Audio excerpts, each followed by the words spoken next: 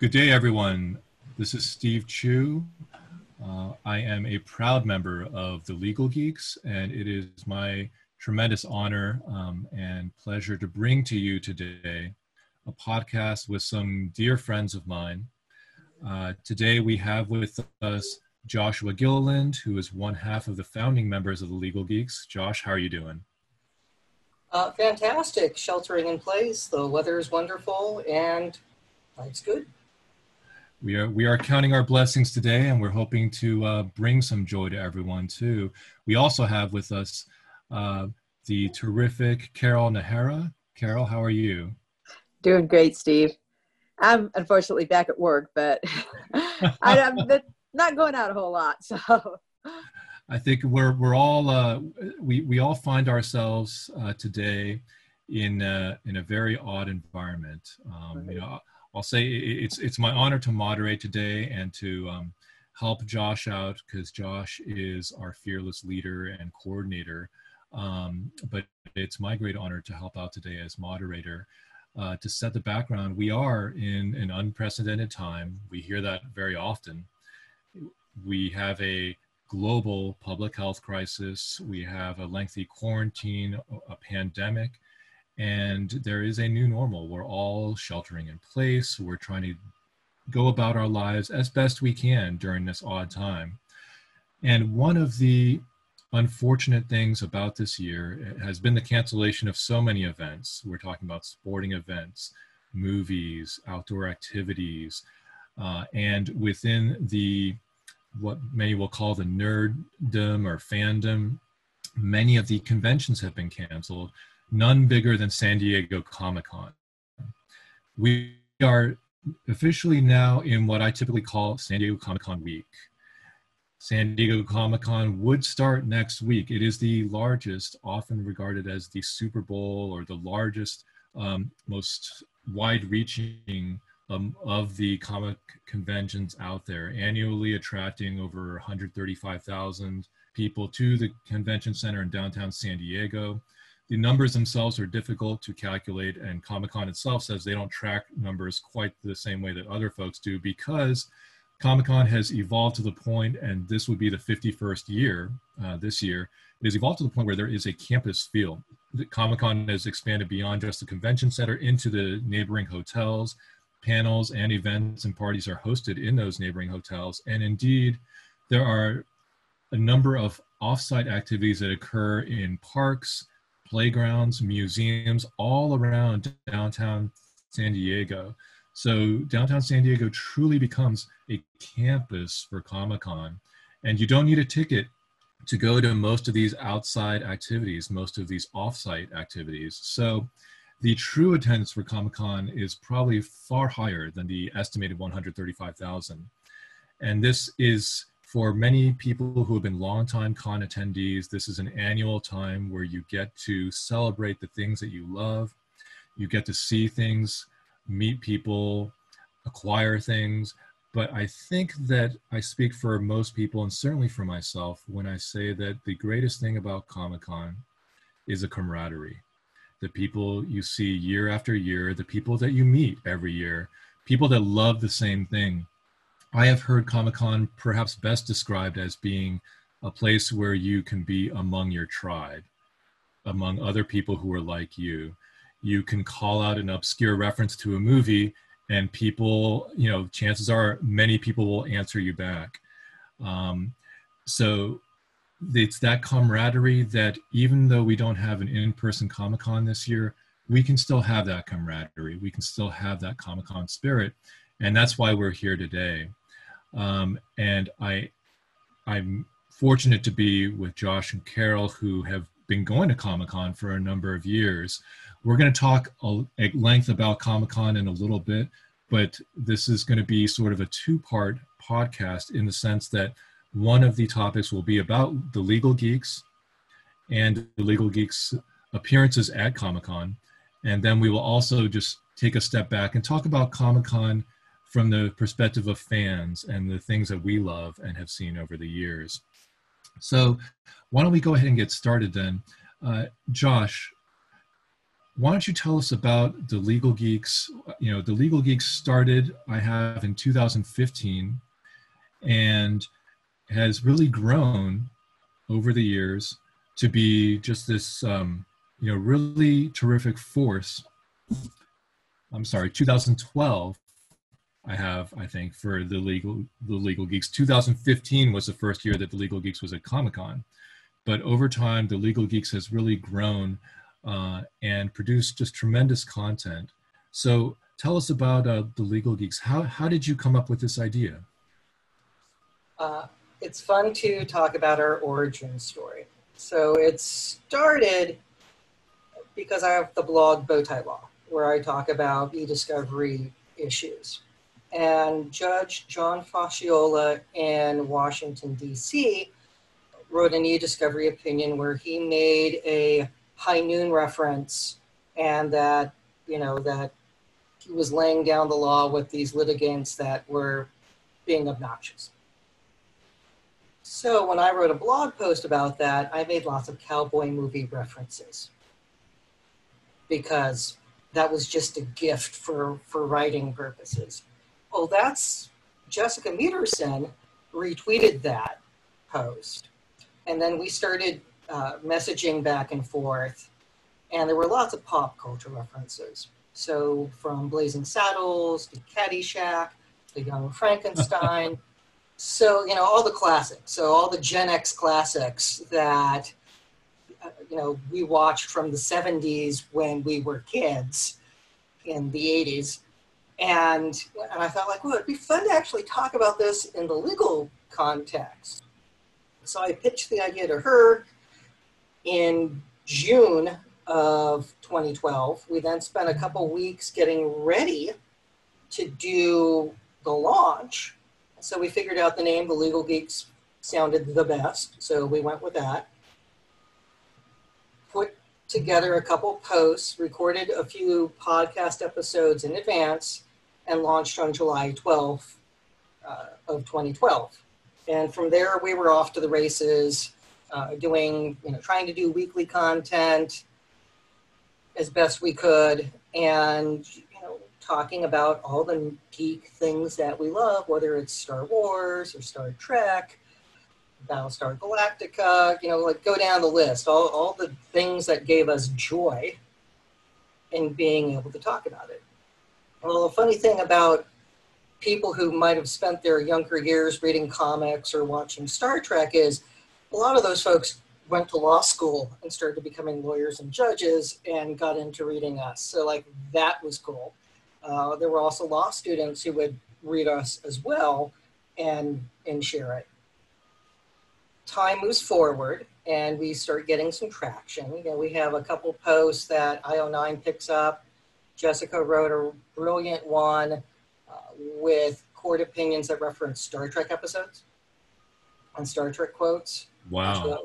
And I did one on all the contract issues in Firefly, since it was offer consideration gunfight.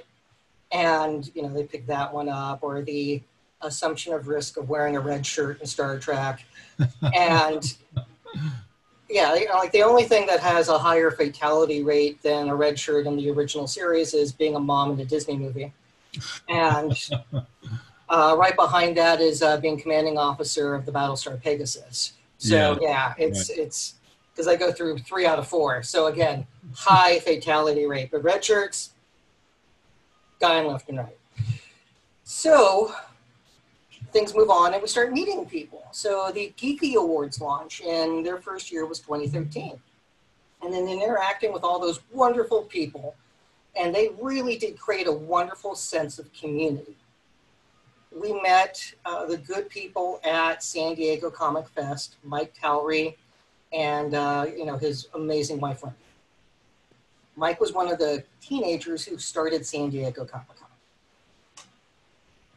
My first time presenting at a show was at Comic Fest in 2014, and it was on the legal issues and Agents of S.H.I.E.L.D., which, as you can imagine, there were quite a number in the first 2 seasons that were like weekly blogging for us to blog about or podcast about, because they were just all over the map with wonderful constitutional examples.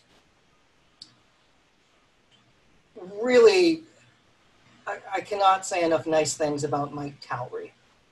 He's the elder statesman of geekdom, highlights the wonderful community that cons have, where people go, where it's like, well, there are others like me.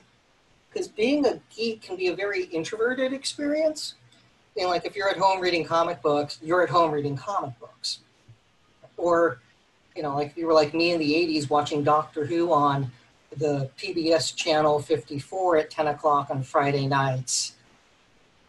Again, introverted experience. Pre-internet, you know, it was a very different world. So when you start seeing people, oh, you like this too. You want to have a sonic screwdriver, or you have a lightsaber collection. It's like my people, you know, and it's a wonderful feeling to be able to be with others who like this as well, especially if your family is supportive, but they still look at you odd. So, you know, like that mix of like, you know, we support this because he's into it. Like, it's like, I like golf. He doesn't like that, but he likes the fact I'm into it. And like, we have that agree, you know, social contract in the family. Like, we have our things that we love. Well, because of that relationship, Mike offered to pitch us to Comic-Con, because he said the organizers at Comic-Con were always looking for good content to be panelists.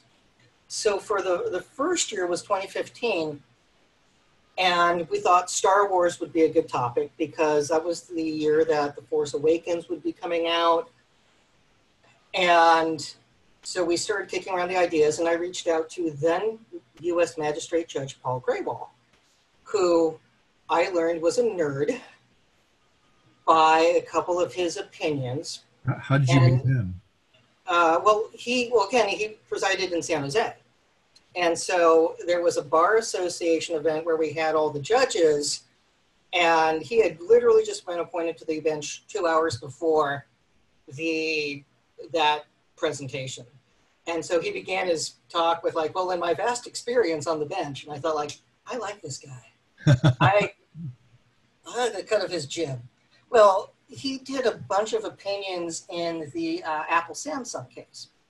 And one of them, he made a Star Trek reference, and you know, in all the motion practice that was taking place, and the quote was something along the lines in the opening paragraph of the opinion that motions in this case are to Judge Coe and I what tribbles are to Captain Kirk, and because they just like, yeah, so like and it was this cute but unwelcome at some point. I was just like, hey, I like him. So I opened a dialogue, and we were doing an e-discovery event, and I mentioned that I was actually at Big Wow Comic Fest in San Jose. I was in line to see Jim Steranko to get his autograph. Had just done an Agents of S.H.I.E.L.D. panel, and he made some comment about, you know, besides getting appointed to the Supreme Court, you know, one of the career highs that he has was speaking at Comic-Con.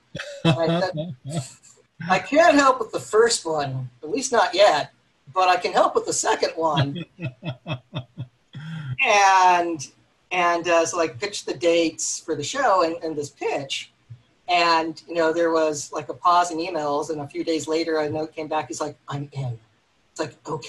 So, you know, worked with Mike to put together the pitch, and we called that first panel Tatooine Law. And that was our first dive into it. And, you know, the 3-person panel is one of my favorites to do, because you can have the interaction, and you can also like rocket through topics. You can go back and forth. And we did that. And we were up on Thursday night at the show, and Mike was a little concerned, like that could have been a graveyard to put us in. And it's like, I had no idea. And so it's 2015, and at that first show, like I'm the kid in the candy store, wide-eyed, because I had been to some smaller cons.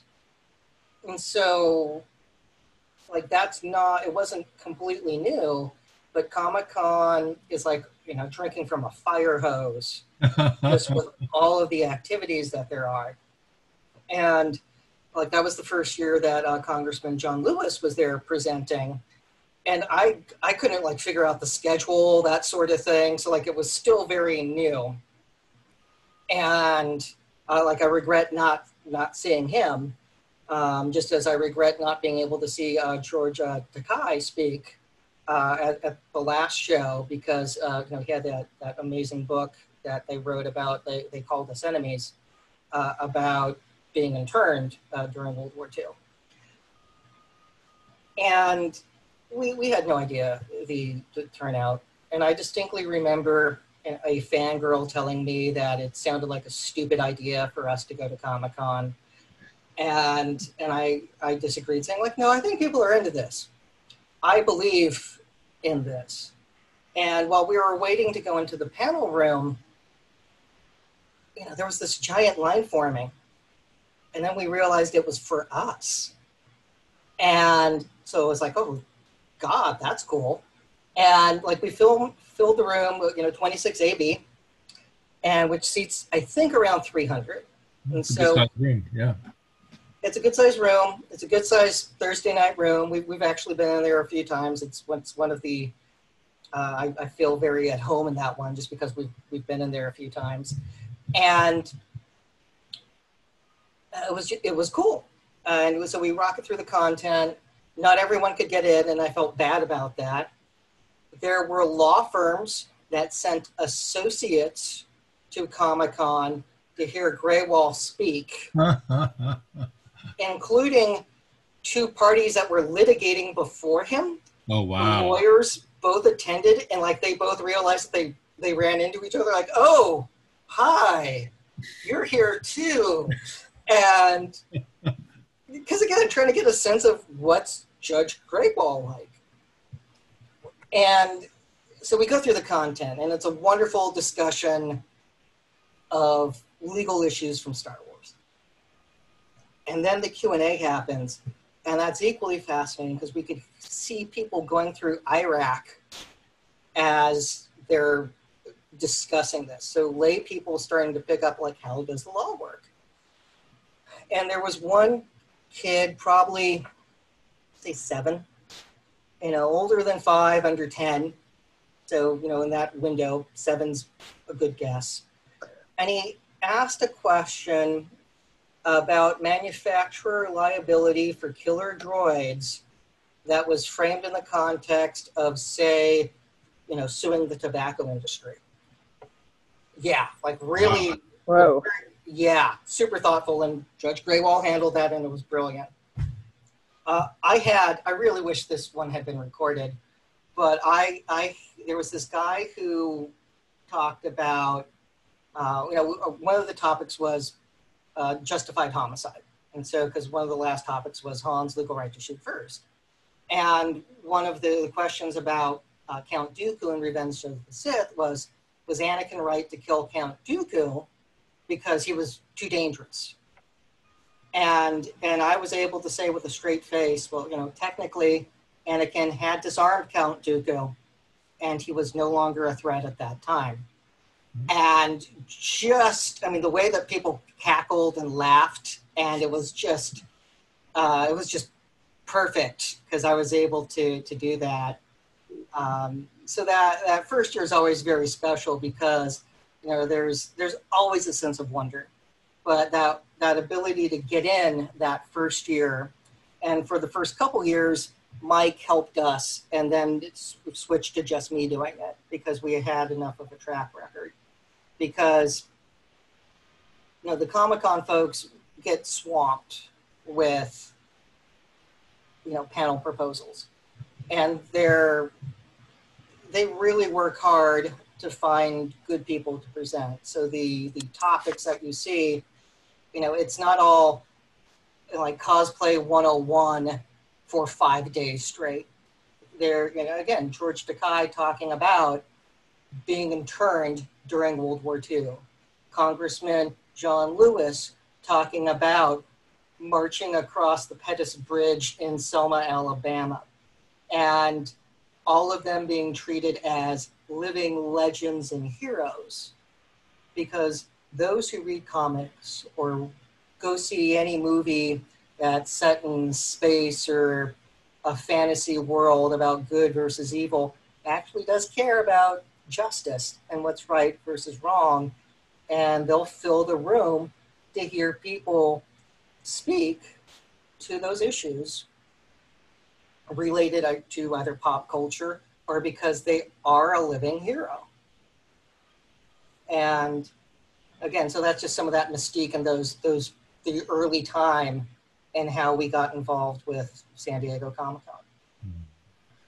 So I'm just delighted that our listeners get a chance to hear this story, because folks who are listening, this is the Peter Parker origin story, the Matt Murdock, the Bruce Wayne, the Kal-El. This is how the Legal Geeks started and became, what it is today. There are a number of things I want to develop a little bit further, follow up on a little bit here with you, Josh. And Carol, please jump in if you have anything as well.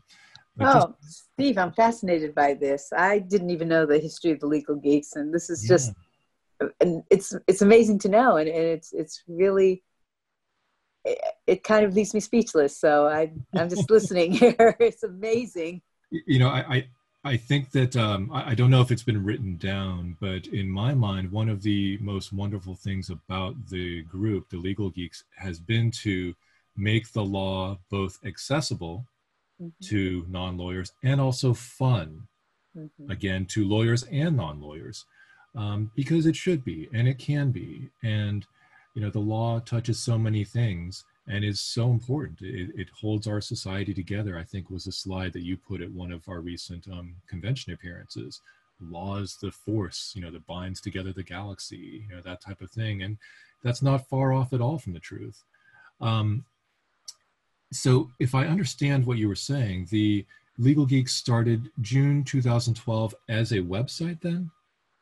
We launched the blog and the podcast simultaneously. And that was deliberate because I wanted to be more than a blog and I wanted to be more than a podcast. I wanted to have both. And diversify it, right? Yeah, there was that because there's different audiences. And it's also fun to talk about legal issues. As it is, I enjoy sitting down and writing about legal issues. So there's that mix of both are important.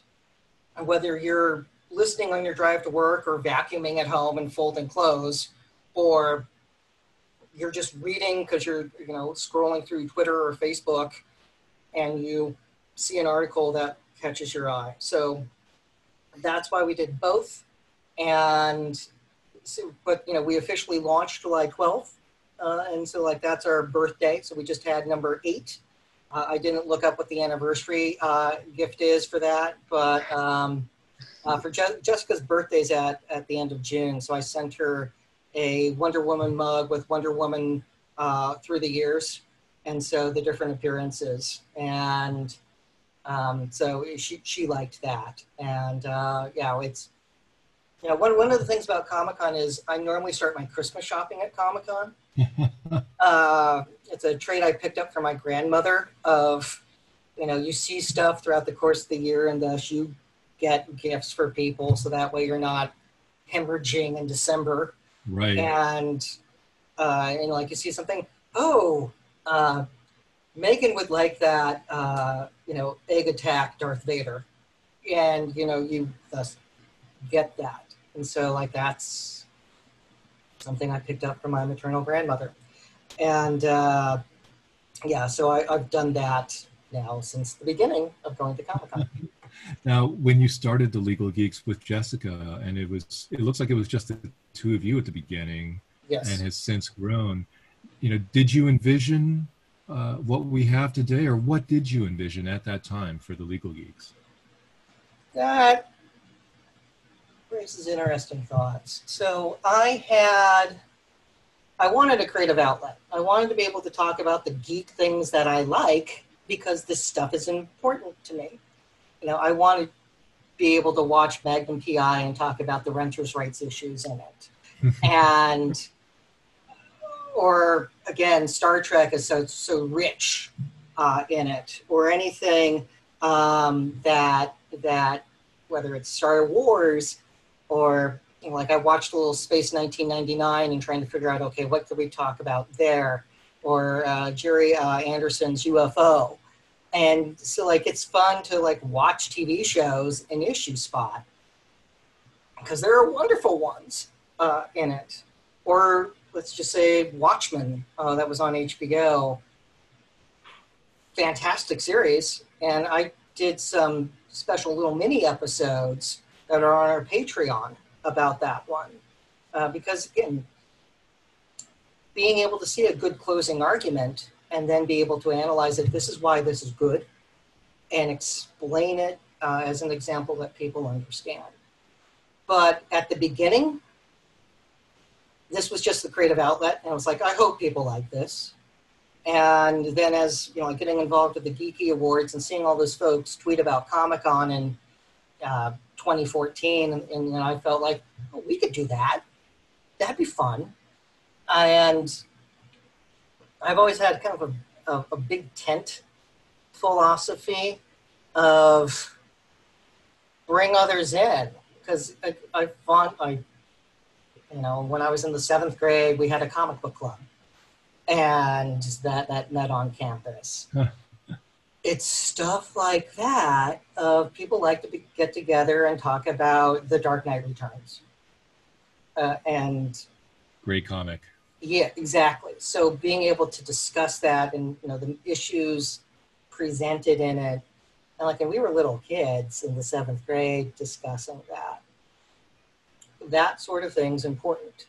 And people inherently want a sense of community. They want to be able to be with people who like similar things, or if you like dissimilar things, like you at least understand it, like on what they like and why it's important to them. And then you respect that, because I know what it's like to go like, oh, you like that, nerd, and Biff Tannen or something, right? Yeah, like that sort of thing. And then you find out years later that there were others who were, into it as well, but they were ashamed to admit it.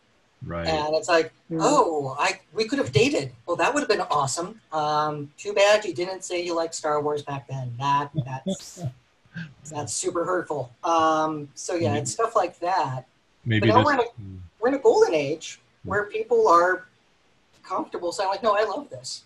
The Gen X nerds are in charge right now, and life is really good. I mean, sure, there's stuff that needs to be addressed with gatekeeping and people being horrible, but that's not the majority. You go to Comic-Con, you don't see schmucks. You see people who are flying their geek flags, and they're flying them loud and proud, and they're having a rip-roaring good time. And then that's the beauty of all cons, and of San Diego Comic-Con in particular. Yeah, all those kids who were in comic book clubs, computer clubs, role-playing game clubs back in the day, we've all grown up, and we all go to these conventions, and these in some ways could be considered sort of the grown-up versions of that same comic book club or computer club, gaming club, things like that. That's really amazing, the insight here. Now, you had said something earlier. You mentioned how you describe yourself as an introvert. And I think that many people who are comic fans or sci-fi fans would probably describe themselves as introverts.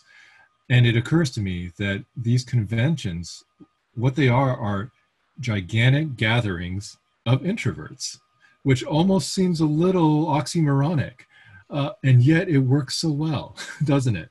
Well, it's not like introverts dislike people. It's, you might feel more comfortable in a small group having a discussion as opposed to going to a party. That's how I am. Rather go have coffee or a sandwich with, a couple friends and that's good for me. I do love speaking to 500 people about, trials in Star Trek or legal issues in Star Wars, because people get it. And, I do enjoy that, but I don't care for the party side of it. And so, that's not my thing. I much rather go and hang out and have dinner afterwards. And I think a lot of people fall into that category who attend these shows.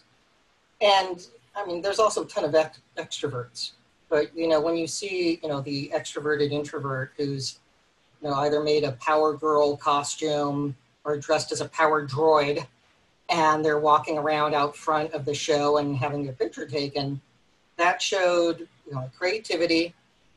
There's a hell of a lot of STEM that went into making those costumes, to envision something. How can I make this work? How can I make a Mandalorian costume? And I want to be able to breathe. And I want to put in a mic too. It's that's radically complicated. And the fact people figure that stuff out by the hundreds, if not thousands, and then descend upon shows, you just marvel at how awesome they are. And it's their creative outlet.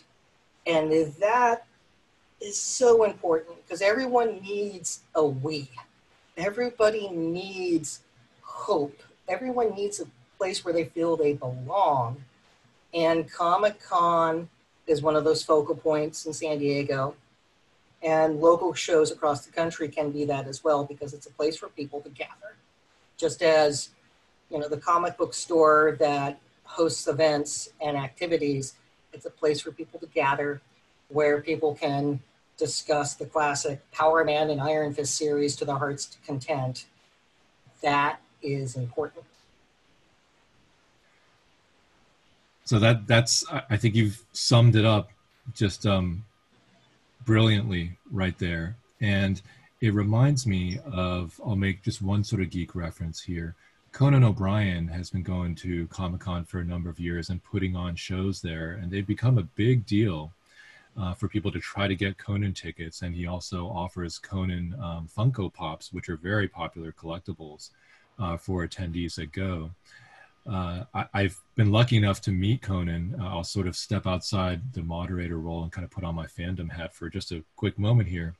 And he was just so friendly, so down to earth, just everything you would want from a celebrity interaction. I've heard him say that as his kids are growing up and trying to figure their place in the world, his advice to them has been, regardless of what you do, no matter where you end up, you need to find your tribe, your people that love the same thing you do, because when you are with those people, talking with them, spending time, relating, working with them, that is when you will have a creative outlet, when you will be at your best, part of a team with similar goals, wanting to achieve similar things, regardless of where you may end up, what profession, what work, what place. It's important to find your folks. And I think that Comic-Con is that for many people. Now, sort of putting the moderator hat back on here, Comic-Con 2015 was the Legal Geeks' first panel. Let me just rattle off a few stats here. So the Legal Geeks has been presenting at Comic-Con at 2015. This would be the 6th year. It is the 6th year, although Comic-Con is online this year. In that time, there have been 11 panels by the Legal Geeks, 2 mock trials of those 11. 2 of those 11 panels have been mock trials, and there is a 12th panel this year. So a total of 12 panels have been put on by the Legal Geeks at San Diego Comic-Con over the years, commencing in 2015. So Josh, when you had your first panel at Comic-Con in 2015, did you feel like you had arrived, that this was sort of an achievement for you and for the group? I felt highly vindicated on many levels, because, hearing people go like, oh, no one will go. No one likes that. And my feeling like, you're wrong. People care about the law. We live in a civil society, and it's a civil society because we have laws. We have stop signs. We have speed limits.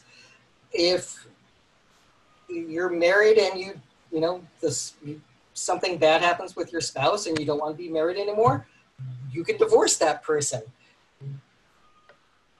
There's no limit on who can own property. And so that's the perk of living in a civil society with due process and equal protection under the law for everyone, and people actually give a damn about that.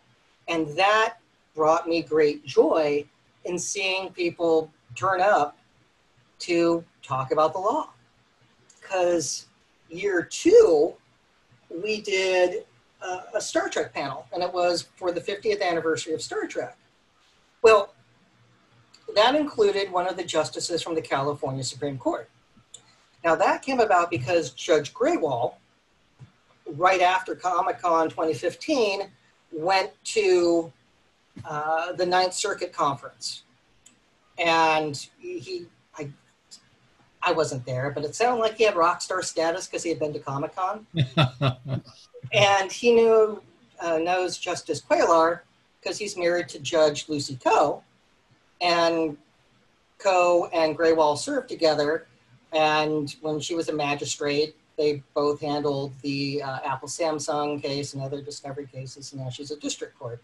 And both Coe and Cuellar were on Obama's shortlist for the U.S. Supreme Court. So there's a lot of gravitas in that family.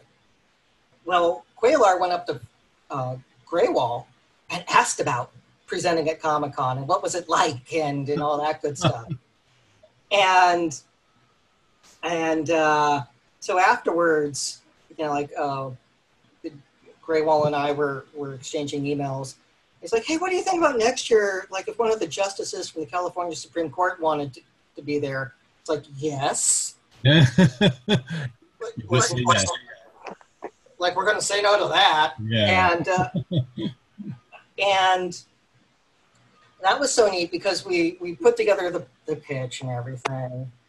And during the planning conference, like stages, like interacting with a state Supreme Court justice is, you're highly deferential. You're doing, like you end every sentence with "Thank you, Your Honor," because again, there's that training that we have as attorneys. Like we kick into that, and getting a call from the California Supreme Court and asking, it's like, hi, can you hold for Justice Cuellar? It's like, yes, and not a problem, glad to.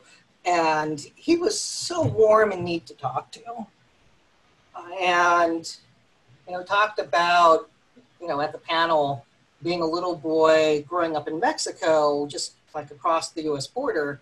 He went to school in the United States. Like he would walk to school, and that apparently still has happened until recently.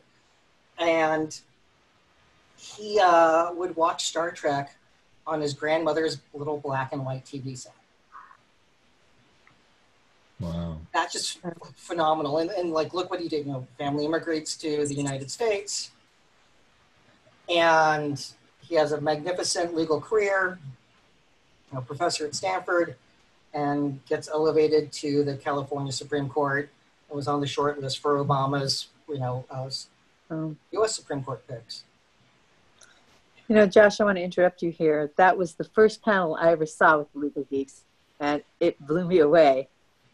I'd never seen a panel like that where they just took things that I knew about and they made legal concepts that we had been discussing in law school very theoretically, and it made it very accessible to everyone. And it made me really realize for the first time just how much the legal system permeates pretty much, and legal issues permeate everything from fantasy to fiction to sci-fi. And it was the most amazing, and for me, kind of I had an epiphany in that one. And it was really amazing. I think it has affected a lot of lawyers who've gone to see that. I think that, and people who've thought about going to law school after watching that. So I think it's been life altering, those kind of panels for a lot of people, especially young people who are thinking about the law, and then go to something like that and realize the law is not a dry, dead thing that's 100 years old. The law is something that's very active and alive and living today.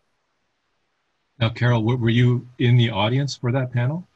I was. A friend of mine, who's a mutual friend of ours, Megan, had told me about it, and she was like, "Oh, if you're going to be at Comic-Con, you should go and see my friend Josh." And so I went, and I just went because I just thought, well, this should be kind of, I was a newly minted judge at the time, and I thought, well, this might be kind of cute, and it was amazing. It was intellectual yet entertaining, not dry at all, very funny, and I just thought, these people I want to know all these people. They're so witty and smart. They're just people I want to know. So you started as a fan and became a respected member. Look at that. Hey, I was very, very lucky, very, very fortunate that not many people can do something like that, where they see something that they so admire and so want to be a part of, and then in a few years can actually be actively involved in it. So you were happy then with the second appearance of the Legal Geeks at Comic-Con, Josh? Oh yeah, because the second year they gave us 2 panels, and the Star Trek panel, what made me feel like we were part of the 50th anniversary celebration. The Star Trek was very important to me growing up, and they put us in a larger room for that one that seat around, I think, 700, and it was full. Again, line out the door. Not everyone could get in. And I think about a third of the attendees were attorneys. Wow. So there was, there's that factor as well. And that focused on like specific episodes that had trials. And legal issues, I remember. Or legal concepts. And then, and that was neat. And so again, like we did take apart the classic episode, Court Martial. And we also got into how progressive Star Trek has been on depicting women and people of color in the practice of law. Because in that episode, Court Martial, the first chair, the prosecutor was a woman. Yes. And that was at a time when less than 2% of attorneys in the country were women when that episode was made. So that was earth-shattering. And then you look at the Court Martial panel of the 4 captains that were on it, and then the Commodore, only one was a white guy. Yeah. And so the Commodore was African-American. Right. There was somebody of Indian descent who was a captain, and that was decades before anyone of Indian descent got appointed to the bench in the United States. So, like, that entire episode looks normal by today's standards, but by 1967 standards, that was earth-shattering. That was science fiction to be that progressive. So it was neat to be able to get into that and analyze it and put together a chart that showed the different trial episodes with the different women depicted in each one over the decades, culminating with the episode Rules of Engagement in Deep Space Nine, which had a Vulcan admiral who was a woman, as the presiding over it. And again, and that was, in the mid-90s with the number of women attorneys and women judges in the mid-90s. So again, neat to be able to relate that to society and the actual practice of law. So yeah, that second year was a lot of fun. And then in the evening we had a panel on Supergirl, because that was the first season of Supergirl. And we called it, Kryptonian Law. And my brother at the time was cosplaying as the Golden Age Jimmy Olsen. So we had him moderate it in character as Jimmy Olsen. And that was fun because, we talked about, the constitutionality of the Phantom Zone. And there was a lot of Superman and Supergirl issues that we dove into from comics and movies over the decades. And again, just one of those wonderful topics. The sheer amount of source material out there for iconic characters like Supergirl, Jimmy Olsen, and then especially for Star Trek, it's staggering. Star Trek has often been ahead of its time. As you've pointed out, very, very much setting examples, talking about how things could be, how things should be, sort of the perfect world, or as perfect as we can get. No poverty, disease, hunger, a lot of equality. Everyone has a chance. Just a real sort of utopian, society.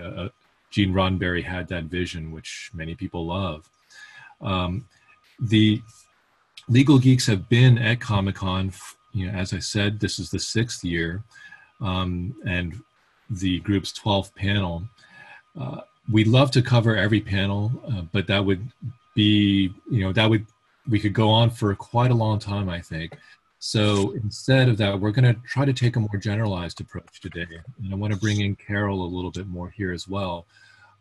We've decided to focus in particular on 2 panels to sort of talk about the Legal Geeks experience at San Diego Comic-Con, where we can talk about sort of the intersection of presenting the law, opportunities that have been created by Josh and Jessica and the group, where fans, lifelong fans, can now present on subjects they love and sort of be a part of that fandom and contribute back, give back. So what we have here is, fast forwarding a couple of years, we get to 2017, and what seems to have been perhaps, there's been a precedent set for this, but you have a panel now, Josh, called Judges on Star Wars.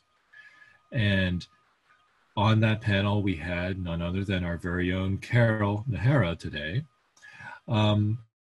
So I want to ask both of you, and either of you can take this, but tell us a little bit at least about that panel, what went into sort of planning that, coming up with the ideas, and then also just being a participant and a presenter on that panel.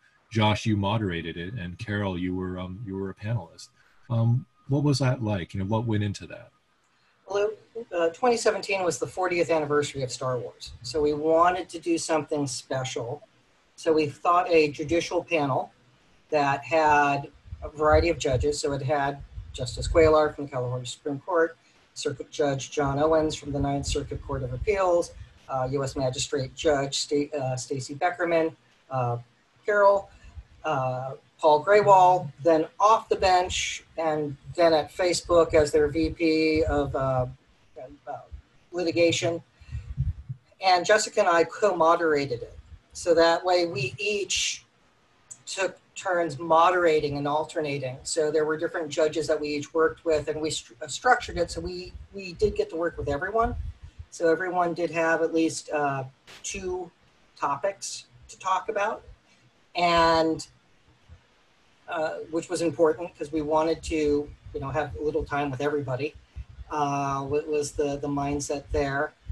And it was interesting seeing like the topics that we came up with compared with the topics that were suggested. Like Justice Cuellar had some ideas about comparing the government of the old republic, to Washington, D.C. and like how that functions. And that was actually interesting again, it was like a political science course, like with him going into it. And like, that was just brilliant, going like, let's do this.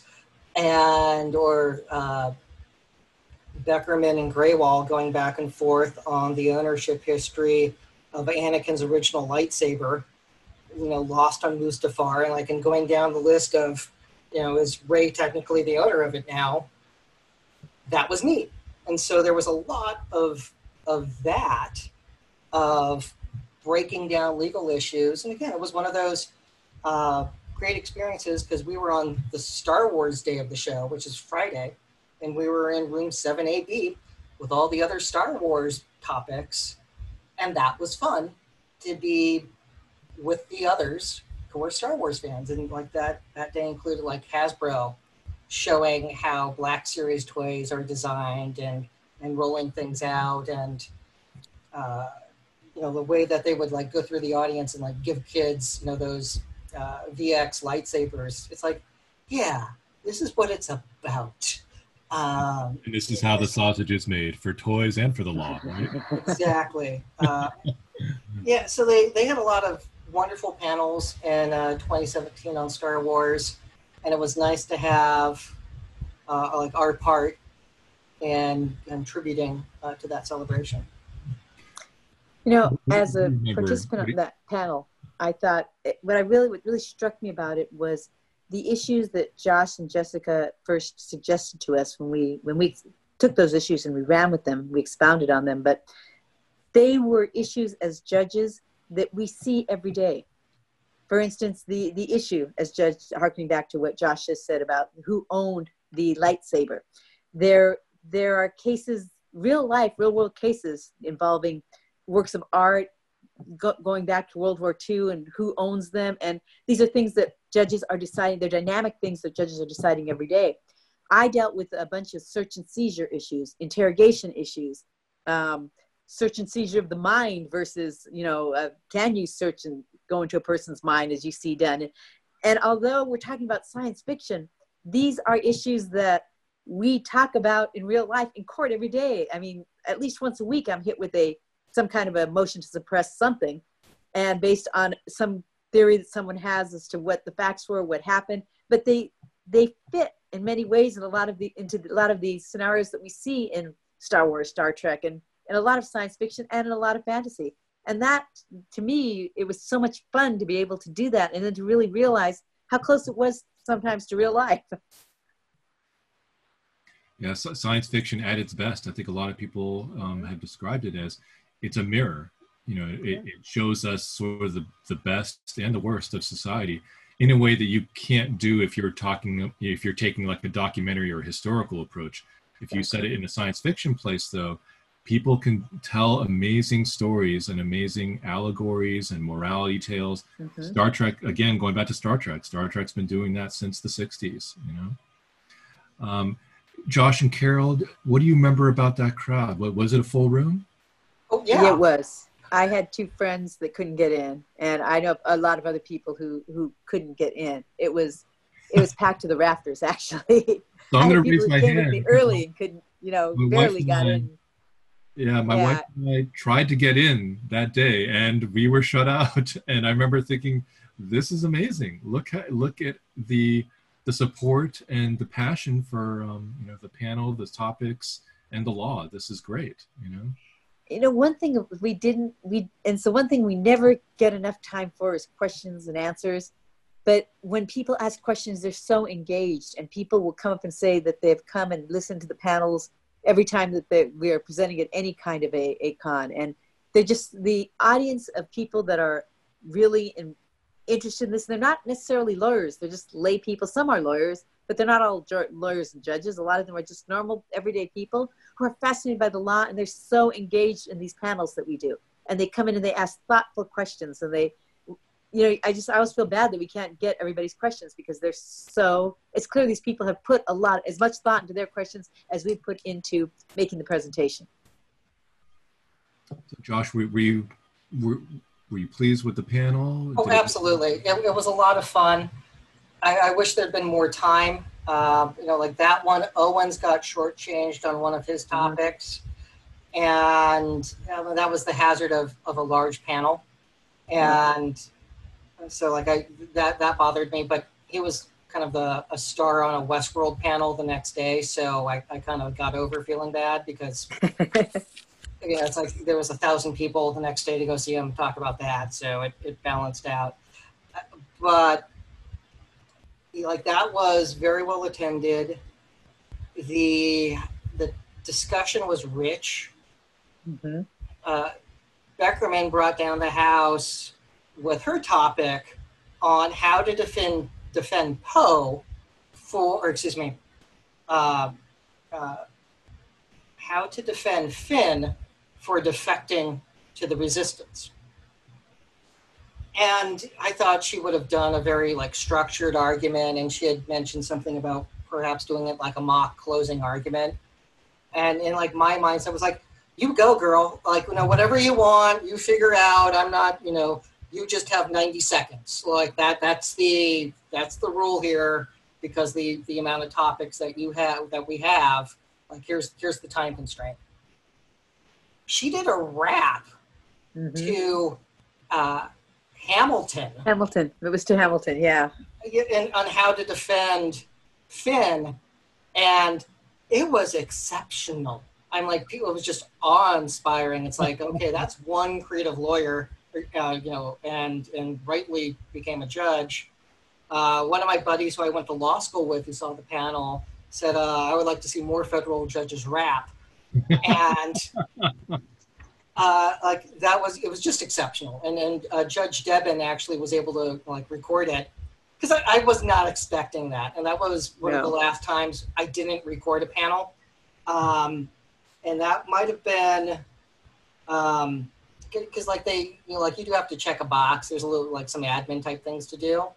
And since then, I've been damn sure to make sure we record every one that we've done since then, so it's not lost to history. And but that was a lot of fun. So very happy with it. We really didn't have time for any questions on that year. Right. But that's okay. It was either that year or the following year. I recall Carol introduced me to someone who was in the panel, and he was another judge from LA, was going to be the presiding judge. So it's stuff like that. It's like, oh, hi. Good, you're into this too. So it's, just highlights this brings people together. Whether it's Star Wars or,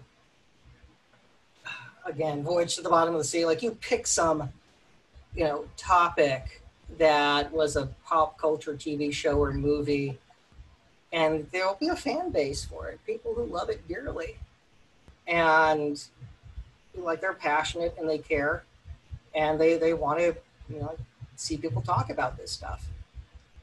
So hearing both of you talk about this, because I was not a firsthand witness, because again, I couldn't get into the room.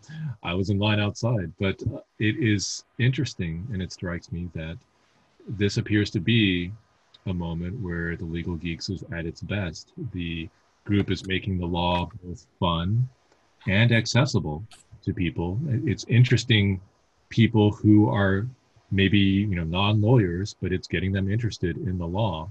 And then we have the additional element of a musical performance that was very unexpected. So the bar is getting set higher, it seems. So 2018, turning ahead to the next year, we have now a sort of a different type of presentation. Not the first time that the Legal Geeks has done a mock trial, because there was a mock trial that same year in 2017 on Luke Cage and the Marvel Netflix series. However, I want to talk about this one in 2018. A little bit of background for this. 2018, The Last Jedi, the sequel to The Force Awakens, had come out during the December holidays of 2017. The movie itself, without going into too much of the substance, it's fair to say that there was some controversy. And one of the issues that jumped on, I think, in many people was the actions of our heroic pilot, Poe Dameron, who repeatedly disobeyed orders in the movie. And that's not something that's unusual, because we've seen people, we see people in Star Wars all the time. Han Solo is a good example. Someone who doesn't follow orders because they just do what they think is right. Poe Dameron seemed to be in that sort of tradition, but he really kind of takes it a step further and goes on to mutiny. So 2018 then, at Comic-Con, the Legal Geeks presents a mock court-martial where the group puts Poe Dameron on trial, court-martials him for the actions of The Last Jedi. So we are seeing something that's very topical, very recent. It's something that people are talking about. A lot of people are thinking about it because, chances are that the vast majority of the people at San Diego Comic-Con saw The Last Jedi. And all of those people have some opinion on this issue. There really is no in between. It's Poe's a villain or he's a hero. Everyone had an opinion. So Josh, what went into this panel here? Well, part of it relates to WonderCon. So we had our WonderCon mock trial with R2-D2 and C-3PO suing the Cantina for discrimination. And it was at the Were you at that panel, Carol, or were you? Yes, I was at that one. That one was great. So let's talk about that a little bit. And this is great. But yeah, go on, Josh, please. So we discussed that, like, okay, what do we do for Comic-Con? And so this is March, and we know that panel submissions will open up soon after WonderCon. So, we were kicking around different ideas. And so one idea that I had was Stormtroopers suing for defective body armor. And it was, I believe, Judge Debin who suggested doing a court-martial for Poe. And I floated that idea at our dinner that we had afterwards to Judge Beckerman, Carol, you and Thomas Harper. And we thought, like, okay, that one would work. And to highlight, the fact that I initially wanted to do something else, I said, like, okay, let's do this one because topical, it should fit. Working with, our friends who are in the Rebel Legion, including Carrie Bean and others that we've befriended who had helped out, we found our Poe cosplayer, and we found our General Organa cosplayer, and we did the pitch, and I was confident it would get picked up. And in doing a mock trial, there's a lot of work that goes into it. So I didn't want to get caught with not having enough time to get everything ready. So in the waiting period to find out if we were selected or not, I started putting material together, like witness statements and other material, so we would have something to work with if it was picked up. And I figured if it wasn't picked up for that show, we'd use it again at some other show. So it was definitely something to try, so it wouldn't be wasted effort. And I remember going around back and forth with some of the witness statements, and Christine and you both took a pass at it, and then I fired back, so how is that supported in canon? And I was like, I just would have been helpful. I was like, I would no. So I then went through Wikipedia, Christine, and I think you both had the book, The Last Jedi. And so we went to town on making sure that both Poe and Leia's witness statements were as accurate as they could be to the characters. And that was super important to me, that we're accurate. And so we're not winging it, everything would be character consistent. And then when we did the practices, because we go through all the steps for preparing for a direct and a cross. And so the respective trial teams were doing their thing. And then I volunteered to cross both witnesses, so that way both witnesses would have an idea of what a cross could be like. And I purposely did it as hostile, the fire-breathing attorney approach, not yelling, but definitely mean, and trying to put the witness in a collar and walk him around the courtroom. And Carol helped with some of those practice sessions, as I recall, too. And yeah, I remember that. It was a lot of fun. Along with Judge Sherino, and with our wonderful friend who played Leia. Her reaction, the look on her face, when I opened up on her, was terror. And she went to town, studying up and and getting ready, because she didn't know what to expect from the other side. And because there were a couple theories, and I had a defense theory that I thought could work, and I kind of pushed that as an example of you get Leia dirty to show that Poe should have never been in an X-Wing. Everything that happened was because he was put back into rotation after going through something traumatic, after being a POW, after being tortured, and it was her fault for putting him into that situation, and he should never have been there to begin with. And so that was my theory.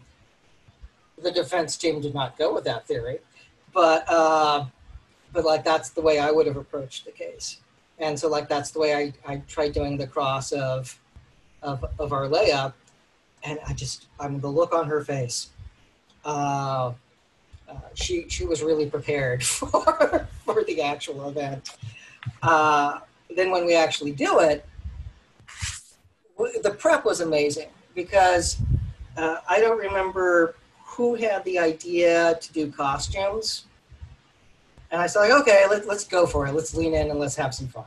And because normally I wouldn't do that, but I thought, like, oh, the spirit of this, like, you know, like everyone does it. Okay, that's cool. Let's give this a shot. And Christine Peake's mother was an art teacher, and their like family tradition was always making elaborate Halloween costumes. Like they were into that. So the fact that one of the lawyers' moms makes everybody costumes, like we're all in the 4th grade together, that was hysterical. Love again, right? Yeah, it's just, I mean, Christine and I went over to her mom's house where she had the, you know, like the high-end sewing machine that's like, you know, printing out the resistance patches. We then are, you know, going through different steps to distress them, either with coffee grounds or soaking in tea. And like, you know, again, it's like full-on arts and crafts, you know, on a Saturday, like with toothbrushes, you know, like scrubbing patches and like to make each look distinctive. And then like each going on to different jackets that she was sewing onto. And like, you know, figuring out where we could get boots, and like we all ordered boots from the same place. And there was a prop maker in Petaluma, California, where I got the resistance insignia for ranks, and we figured out what would everyone's rank be. And I got one for Judge Devin. I got him a general one, if I remember correctly. And it was just so much fun putting that together. And the audience was hot. I mean, they were into it. Your friend, who, you know, I consider a really dear friend, Steve Tolafield, you know, was started the Poe Dameron Innocence Project, and it's just awesome. It was just so cool that he did that. And, you know, like the quotes, like Thomas doing the direct of Leia was like something to the effect of, if you give an order, you expect it to be followed. Yes. So if you said, you know, get into the trash chute, flyboy, you would expect someone to carry that out. Yes, I would. It's like, just leaned in to everything good and pure about Star Wars and did it in the best tradition of trial advocacy possible. And everyone just knocked it out of the park with their own styles. Like the way you brought in the General Krell arc as part of the reason not to follow orders, and from Clone Wars was a great argument. And I remember people like oohing and awing with that. So like there was a lot at play. And the fact that like Pablo I always mispronounce it. Yeah. The fact that he tweeted at us, and then Ryan Johnson acknowledged our existence, which was pretty cool. And the fact that Oscar Isaac actually said nice things about us in an interview was also pretty reaffirming. And that put us in contact with some nice folks from Lucasfilm who actually interact with us on Twitter. So God bless them. That was a lot of fun. So I wanted to hit two things that you touched on there. One is that this was a mock trial, not a legal commentary on existing issues. This was actually sort of new material that the group was creating. Some could call it fan fiction. Others would call it, you know, this is just a trial of what might happen, sort of an Elseworld story or a what if in the Marvel tradition. People who don't do trials rarely realize how much work goes into prepping for a trial. So, you know, what would you say, and, you know, Carol, your thoughts too on this, people that see the Legal Geeks at a panel, you know, their impression may be that people just show up and, you know, the panelists just kind of show up and just wing it. That's not really how it is at a trial, is it? No, it really isn't. I mean, I tried cases for 30 years before I went on the bench, and now I preside over trials. Well, not now, but back when we were still doing jury trials. And the amount of preparation from all of the parties is staggering. For every perhaps day that you spend in court, you've spent 2 or 3 days prepping for that one day. And by prepping, it means you have to understand that you have to know what everybody is going to say, or at least think you know what they're going to say before they ever hit the stand. And that's, if it's a big case involving multiple witnesses and many exhibits you have to keep track of, you have to know that case so that when you're, I mean, a lot of people, I think, have this misconception that lawyers will write down all their questions and they'll just read it and get the answers. And that's not how it goes at all. You have to direct where you're going. You kind of have to frame your narrative with your questions, and you have to know what's going to happen, because if you get, and you have to be able to think on your feet, because if somebody answers or goes in a path you never saw coming, you have to be able to regroup and immediately on your feet and bring the narrative back to what you believe the case is all about. And that involves so much work, so much preparation. The best lawyers are maybe not the smartest ones, but certainly the most prepared ones. So there was a lot of preparation that went into this one, wasn't there, Josh? Oh, absolutely. Yeah, there was a lot of work. Let's just leave it at that. There was a lot of work, and it was a lot of fun. It was a 1-hour panel, 1-hour trial. Safe to say more than 1 hour went into prepping it, though, right? Yeah, you just don't cowboy up and do these. And it was 50 minutes. So, you know, we had to figure out the timeline for like how much people could do for opening, direct, cross, and closing, and then build and buffer as well, because you can't plan for the full 50. You have to plan for say 40 to 45, because in case something goes sideways. We also want to be able to have questions, and we want to be able to have the judge rule. So yeah, there's a lot there that happens with this. So, but I want to highlight people care.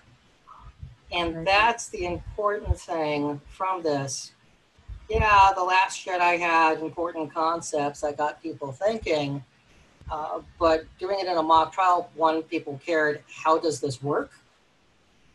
How do trials work? Burdens of proof, what are the elements? We wrote up the criminal complaint, or Judge Sharino wrote up the criminal complaint for us. And, I did the intro and put up the different charges that would have been against Poe from the Uniform Military Code of Justice that both Tom Sarper as a JAG officer helped with, and one of Judge Devon's friends who's a JAG officer in the Navy that she helped with. So there was a ton of prep work from a lot of well-educated people into this fictional movie for Comic-Con. And it really paid off. And it's on our YouTube channel. And the last time I checked, it had 10,000 views or 11,000 views. And again, people from Lucasfilm had tweeted it out a couple times. And with one of them saying in no way canon, but highly enjoyable. And stuff it's God bless them. So much fun. So a couple of metrics, and this was the other topic I wanted to touch to develop a little more that you had touched on. So the panel itself was well attended, standing room only. The last time I checked, which was actually just before we started here, there were 12,000 views on the YouTube video for this panel. And there are multiple videos of the panel too. Some are snippets, some with some commentary. The panel itself, even before it started, days before, received coverage on local KPBS television with the arts reporter Beth Accomando, who has provided some great coverage for the Legal Geeks over the years. And then you already did mention some of the mentions or shout outs from people who actually do work on the Star Wars films, Pablo Hidalgo, Ryan Johnson, There were some super fans in attendance with very large followings as well, some authors. Um, you know, were you anticipating that level of acceptance or, that level of enthusiasm, either of you, for this type of work that the group? No. No, I knew people were interested. I didn't know it would go that big. It was neat getting interviewed on the KPBS radio station, and then you did the TV interview because I looked at timing and went, oh, it was like divide and conquer. I went and helped do prep, and you did the interview, and that worked well. And there was another interview with like Screen Junkies. It might have been Screen Junkies as well. And like that was it was fun. So yeah, I knew there was interest. I didn't know if we would get any love from people at Lucasfilm, and we did. And so that was a very nice surprise. So I want to, where we stand now, let's kind of bring it to the present right now. As we mentioned earlier, Legal Geeks has presented consistently at Comic-Con. This will be the 12th panel now, and the group will hopefully present for the foreseeable future. But I wanted to sort of shift a little bit now and talk about Comic-Con just from the fan perspective and the camaraderie that we have seen. I mentioned earlier at the outset of the program, Comic-Con itself is extremely well attended. It has come to be a cultural sort of destination point. There really is something for everyone, and I think we've all seen that. There are great things to do if you are a cosplayer. There's a masquerade ball, and there's just, the chance to be in the lobby or walk on the floor and have your picture taken and, be another character for a little while. One can do that. If you're a comic professional, this is the place to be. This is almost like it's a trade show where you get to meet and network and maybe develop projects or, get future work. If you are a toy collector or a gamer, a video gamer, a role-playing gamer, card gamer, there are a lot of things for you to do there. If your only interest is a movie like Twilight, that's there too, or TV shows like Glee, or shows that you don't even think would ordinarily be represented at Comic-Con, they still come. So this is a big tent, a very inclusive place, something that people travel from all over the world to attend. Now, let's talk about that for a little bit here and about that camaraderie. I'm going to pose a couple of questions now, and I ask each of you to answer. We'll go around and we'll talk about this. So, Carol, when was your first San Diego Comic-Con?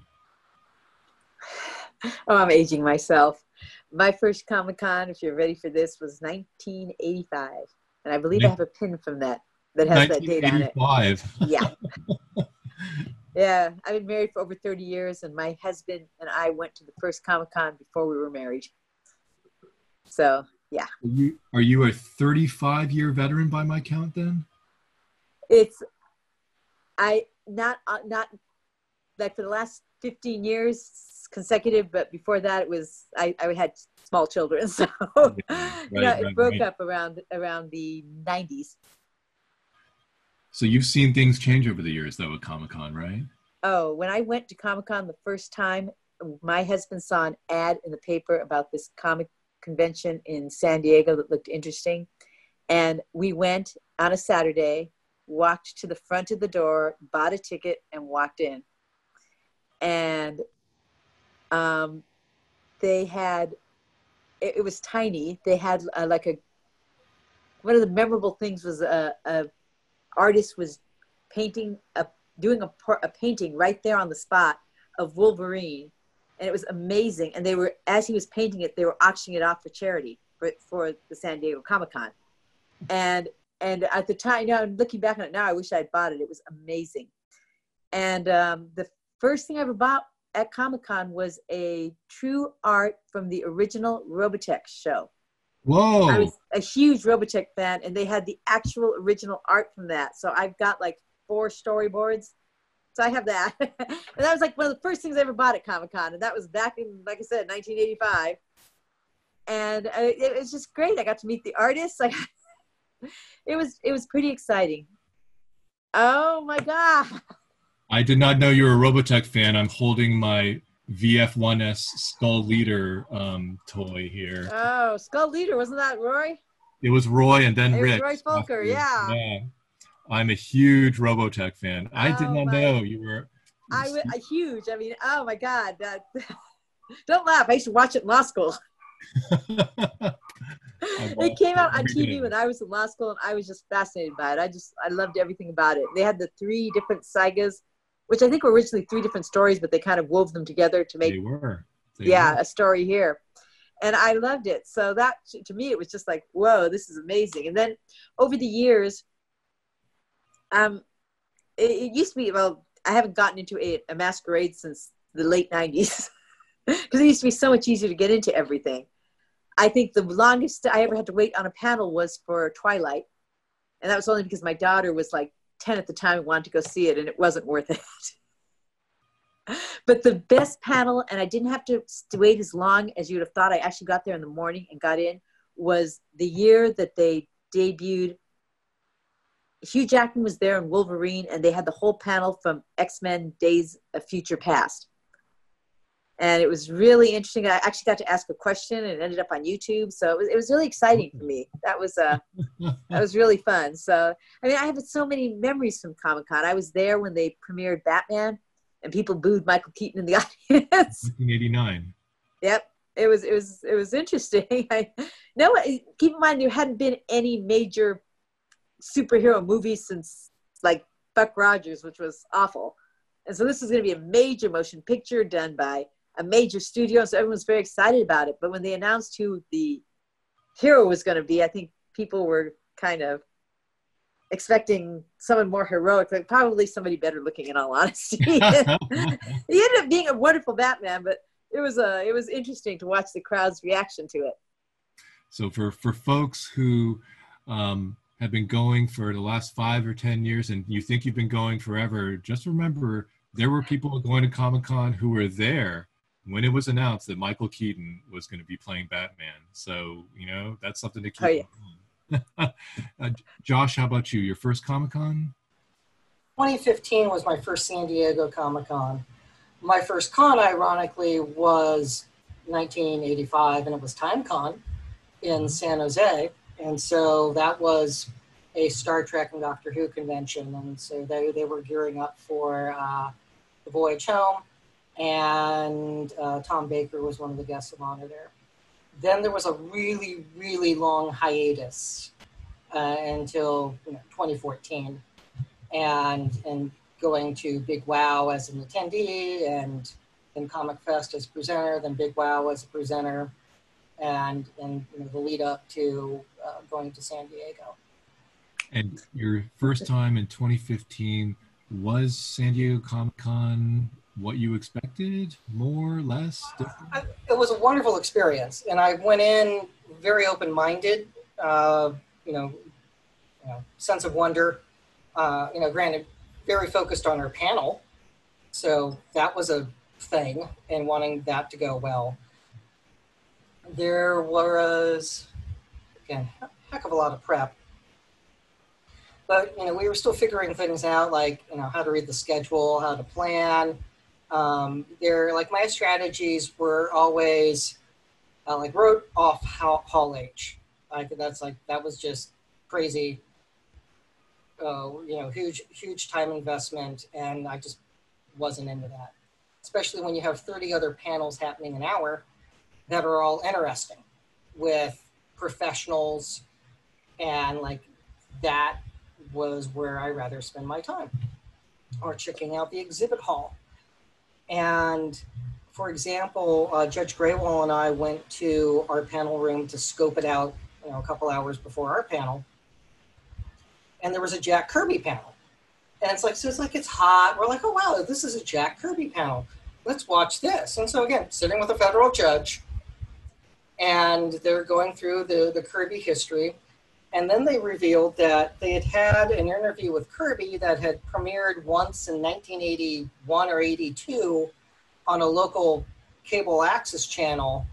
And they had found it, and this would be the first time anyone had seen it since it had aired on PBS, or excuse me, on public access.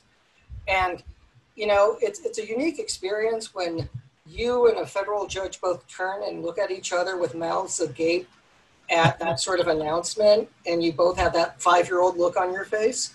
And like, it was a fascinating interview to see Kirby, and it was a wonderful panel because they had art and they talked about, again, things that he had worked on and themes that he had had in his work throughout the 50s, pre-Marvel, and that you can see then echoed in Fantastic Four and other comics, or a 3D comic that he had, which was fascinating because, again, you would have needed 3D glasses.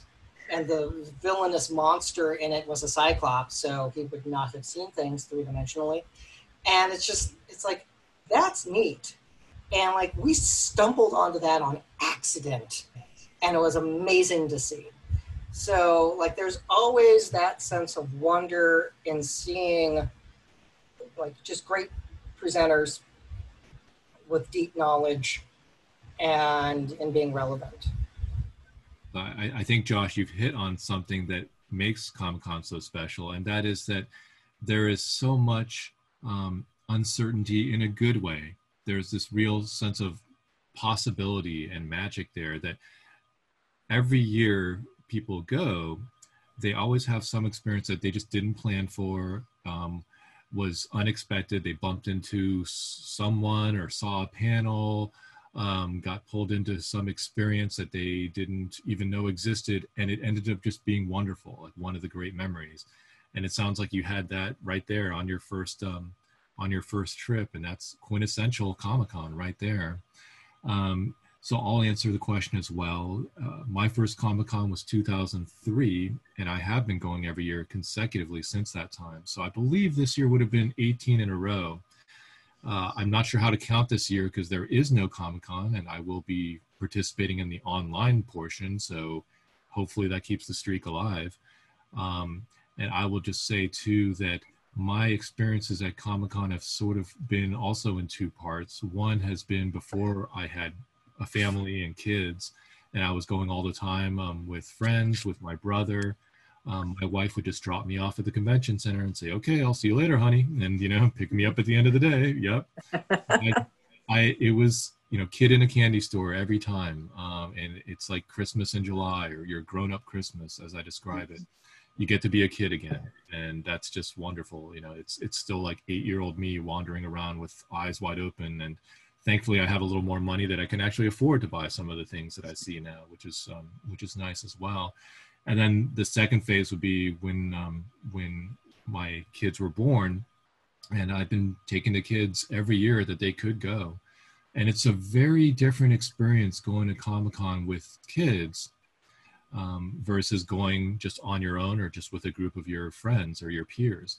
Going with kids is really, it changes a lot of things. And Comic-Con's a very family-friendly experience. There are many panels for children, cartoons, drawing panels, games, things like that. And we've gotten to just to have a lot of fun and a lot of great experiences for the kids since that time. And I will say, you know, another way in which it changes is that the focus is on the kids now.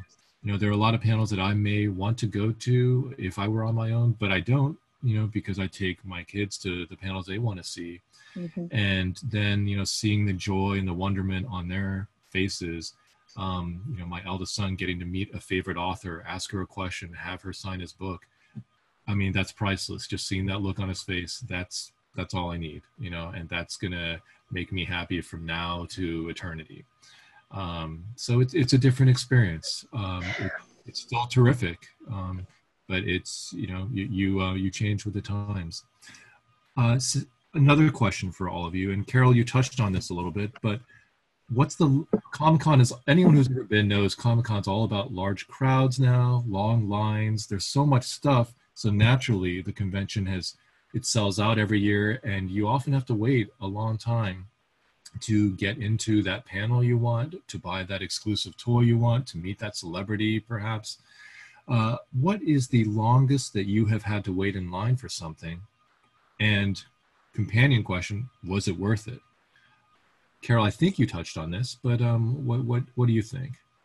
Oh, as I said before, the longest I waited in line, maybe it's because it was probably the hottest day of the year ever, was for that Twilight panel. It must have been 100 degrees in the shade, and my daughter was about 12 at the time, and she wanted to see them, and we were in line forever.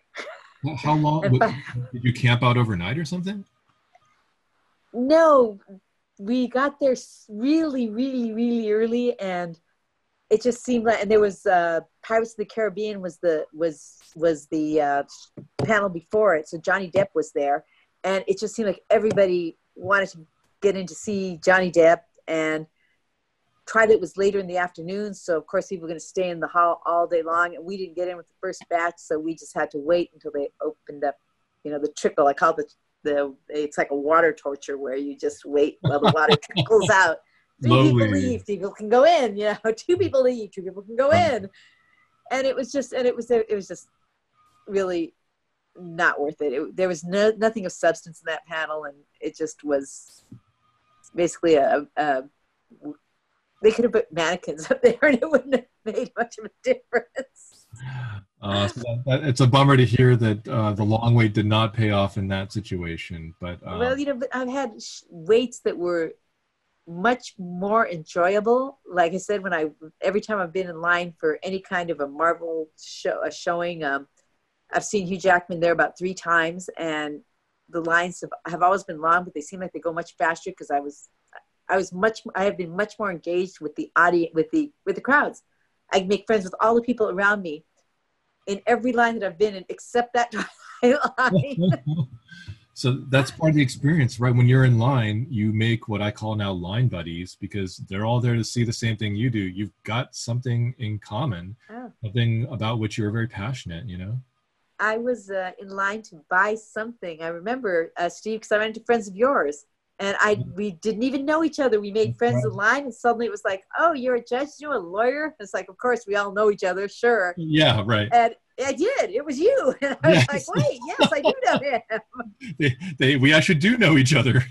We actually do. So it was just so funny. I want to tell you, because I just remembered this, and it will make you laugh. Back in the 80s, when you went to Comic-Con, they sent out a little brochure, and it listed the name of everybody who was attending. Now, can you imagine doing that today? I mean, you couldn't imagine it. But back then, everyone that bought a badge? They'd send out like a little pamphlet, and it had the names. You could see if you could look up somebody and see, are they coming again this year?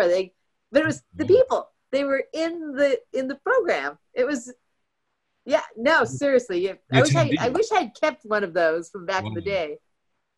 So these are the attendees. Like, your name would have been in there too? Everybody who was attending was in there. Wow. It was crazy. And I had a friend who owned a comic book store, and it would have Kid Gary. You could find him there, and you could just find everybody who. Wow. It was just crazy. It was so strange. So, Josh, longest that you've had to wait in line for something, and was it worth it? So I try to be very careful with lines, and so I remember not getting in to see George Takei. The long waits to Hasbro or the Godzilla pop-up that they had last year. The Godzilla one, I was able to get the exclusives that they had, so that was cool. But Bear McQuarrie had a good wait, but I went to I saw the panel before. That was actually interesting because it was it Hot Toys? The really nice, why am I blanking on the name? But again, very nice action figures and just that are displayable. And I just went to the one that was the prior session and enjoyed that, so I didn't have to have the horrible line because not everyone could get in to see that composer. I think most of my waits have been on the exhibit hall, or to get into the exhibit hall. because I try to be really savvy with the lines. And yeah, because part of it is the contrarian in me that, it's just like there's some of the big, I won't go to anything in Ballroom 20 or Hall H because there's, 29 other things to go see that hour. And I rather go do that because I'm normally one of those guys in one of those rooms. So I try to go support those where we have content. Because not everything's about the big thing in my book. Right. Mm-hmm. Yeah, good point. So, but yeah, my biggest weights were probably on the, to get into the exhibit hall. And I also learned last year with, some of the line management outside was very confused for before they opened the doors. And so there are people milling about and, giving conflicting information, which is bound to happen with that many people at a place that big. So I'm not blaming anyone for boots on the ground being confused. Fog of war, totally okay. But if you go get coffee at the Starbucks across the street and wait till 9:05 to go in, the doors are open and there's absolutely no hassle. So I learned that one last year, and that's worked very well for, I did that about day 2. And it's like, wow, I'm not in a herd. I'm enjoying my coffee and my breakfast, and then walk over with mocha in hand and, go to a 10 a.m. panel or go hit the exhibit hall. So, veteran con-goer tip for listeners there. You don't have to get in line, and you don't have to be the first to get into the exhibit hall. If you're okay with not being the first to get in the exhibit hall, you can save yourself a lot of grief. Get a cup of coffee, relax, and just stroll on in later on. Because, it's like people going back and forth. It's like, no, you need to go over to Hall G. No, you need to go over to Hall A. It's like, which is it, guys? I know it's confusing. I'll wait. I'll just get off the tram and go across the street and have a mocha.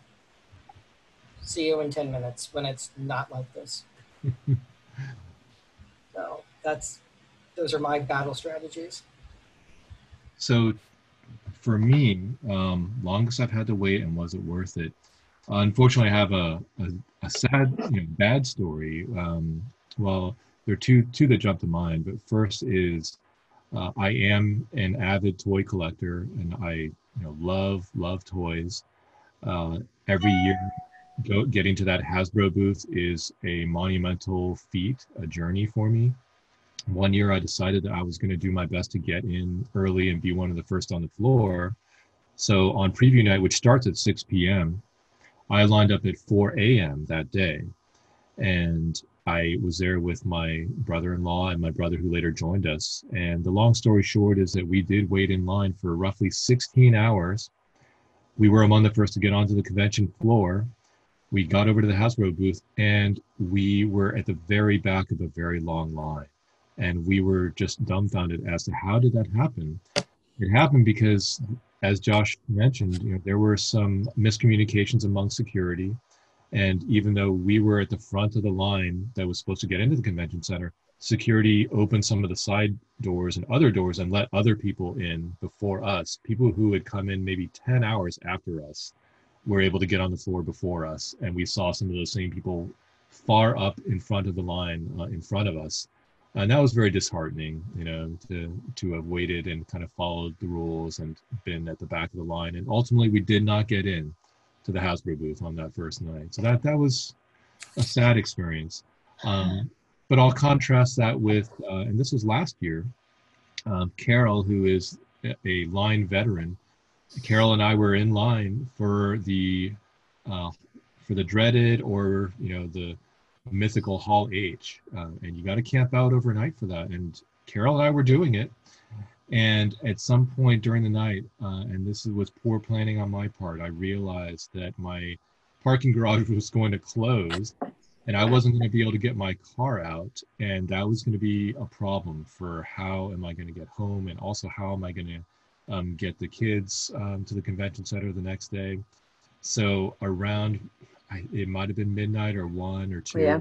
I had to call it. I had to say, I got to go. I got to get my car out before they lock that garage. And I had to leave, and it broke my heart because I was in line for the Star Trek panel for the Picard series. Patrick Stewart himself was there, just a hero of mine. So I missed it. Ironically, I came back early the next morning with the family and ran into a few people from our group that had been in line. And, there's a bond that develops among fans who are in line and have that level of commitment. And, we gave each other hugs and we're like, hey, how's it going? Oh, you made it. You got the wristband. You're getting in. And that was great. And they were saying, you should be here with us. And it's like, I can't. We got to go to SpongeBob now or something like that. So, I remember that. Yeah. So it was disappointing, but it was still a con experience where I got to share the love with other fans.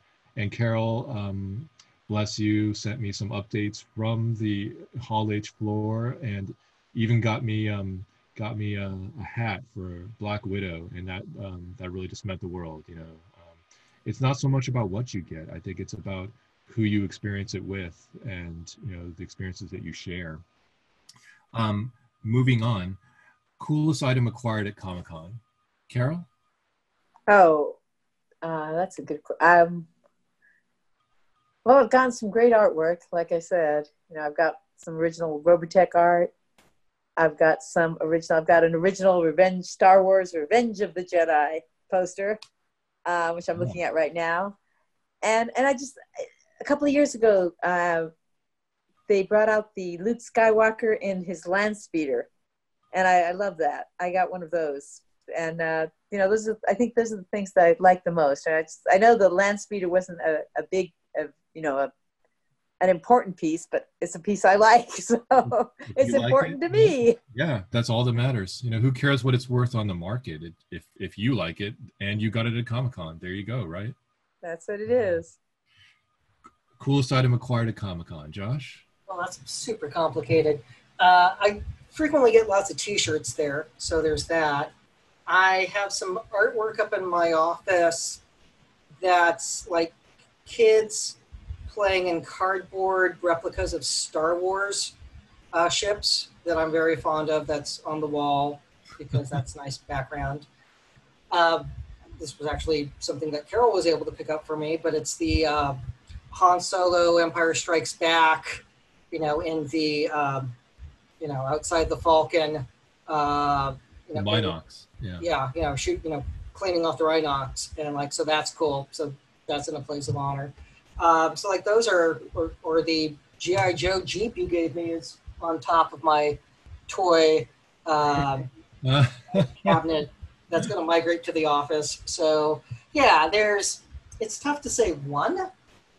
It's more about the experiences. So yeah, that's, again, tough question. And so that hits on, I think, a really strong theme here. You're both identifying some things that were not necessarily purchased by you, but were oftentimes given to you by others. And, that's really special. I had trouble with this one as well because I've gotten so many things over the years at Comic-Con. But one of the most special things to me, and I'm looking at right now, is a cool Mondo poster of the 1986 Transformers animated movie. This was an item that I saw and I thought, this looks great, but I cannot invest the time required to get in line for it because I have to prep for our panels and I have to take the kids here and there. And well, it turns out that one of my good friends got in that line and got the poster for me and surprised me with it at the conclusion of Comic-Con. We had bought stuff for each other and we had been in the lines early in the morning for Lego, and he said, look what I got you. And it just blew me away. And I am forever going to treasure that, and not just the poster, but also, what it represents, the camaraderie and the kindness of someone to do that for you. I'll just throw in a supplemental answer here on coolest items I've acquired, and just say also that my kids are huge Lego fans. And last year they were able to brave the very early lines to try to get some Lego minifigures. And they got lucky and they got them. And the look on their face of pure joy is, again, something that I'll always treasure. So that was really special. two more questions here. I know we can talk forever about this, but I also don't want the podcast to go on forever. Favorite panel or presentation at Comic-Con, not counting Legal Geeks, of course. Carol.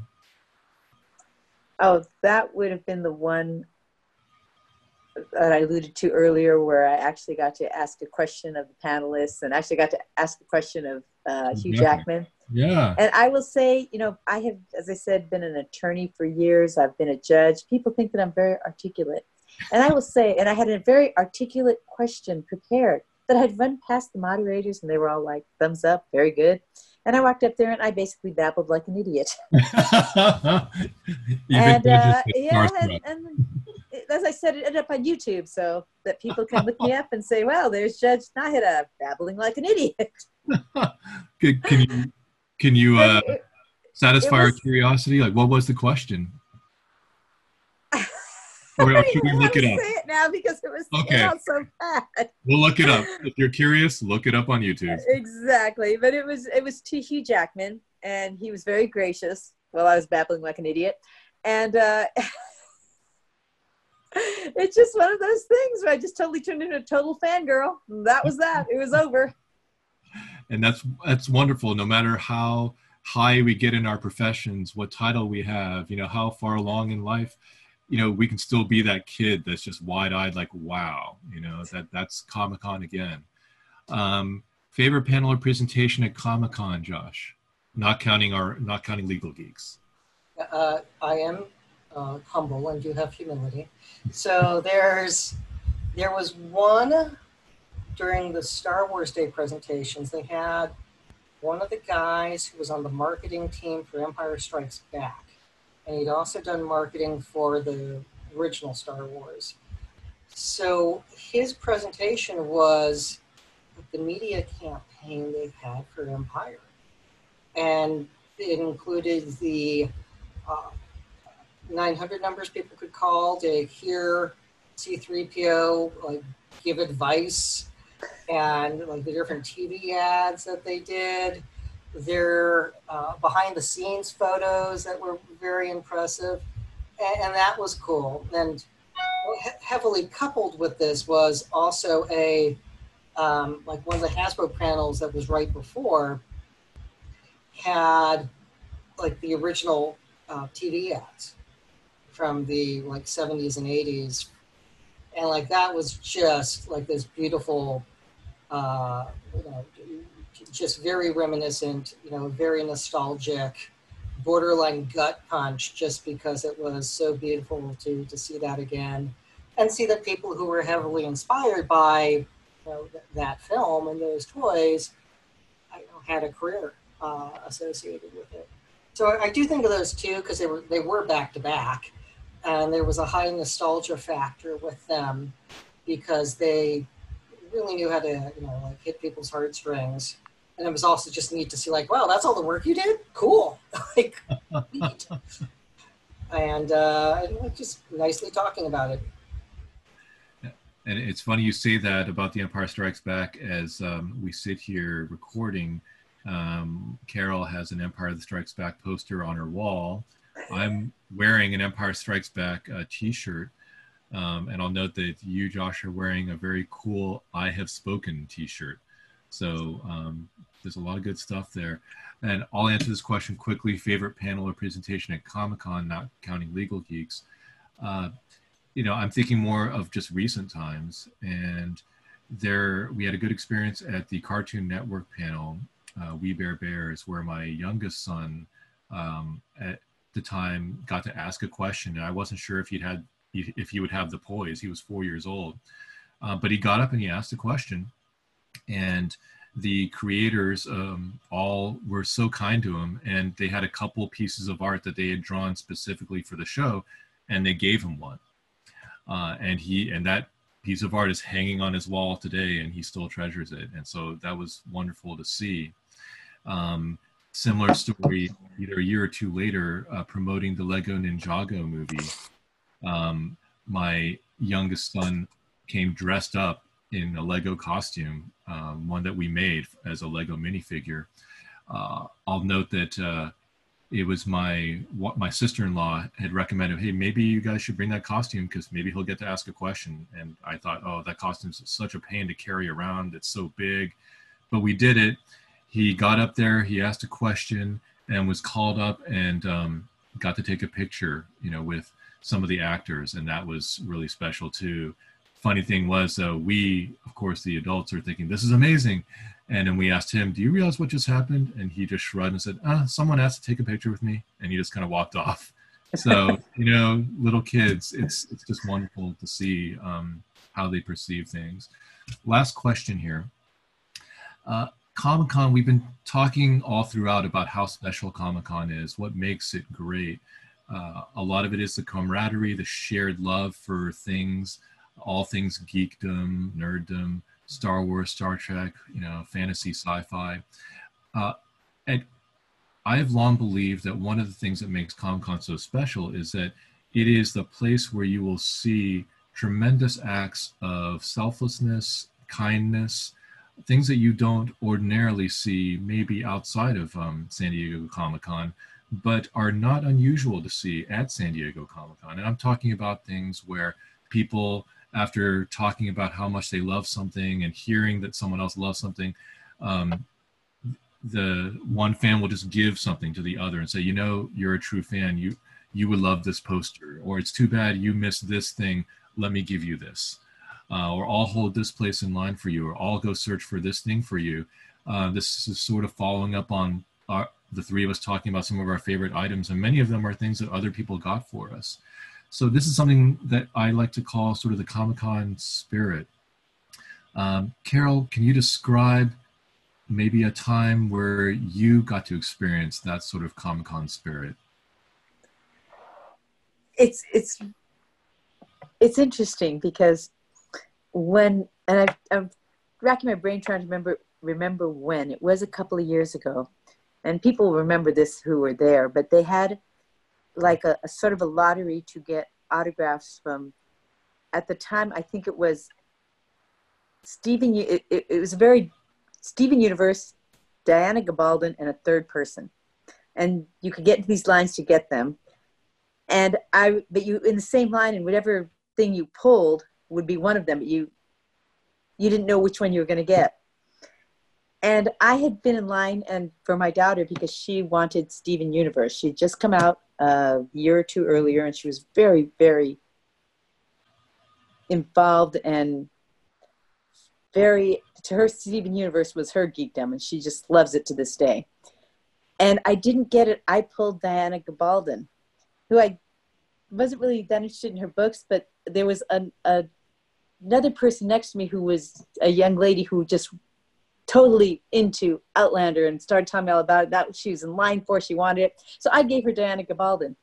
And I didn't even think about it. I just gave it to her. I said, that's okay. I was looking for Steven Universe. An older gentleman came up to me and said, you know what? I don't know who this person is, this universe person, but here, you can have this one. Oh, wow. It was the most insane kind of, but it was all, and I was like, okay. But wow. It was amazing. So it was just the way people are. When people see you love something, yeah, they see you love something, they want to help you at Comic-Con. That's awesome. Josh, have you had a Comic-Con spirit type of experience? No, not like that. Not like that. Everything I've experienced there has been super positive, but like nothing over the top like that. So just wonderful experiences overall. I think there are so many small little things that go on, either that we witness or that we are a part of.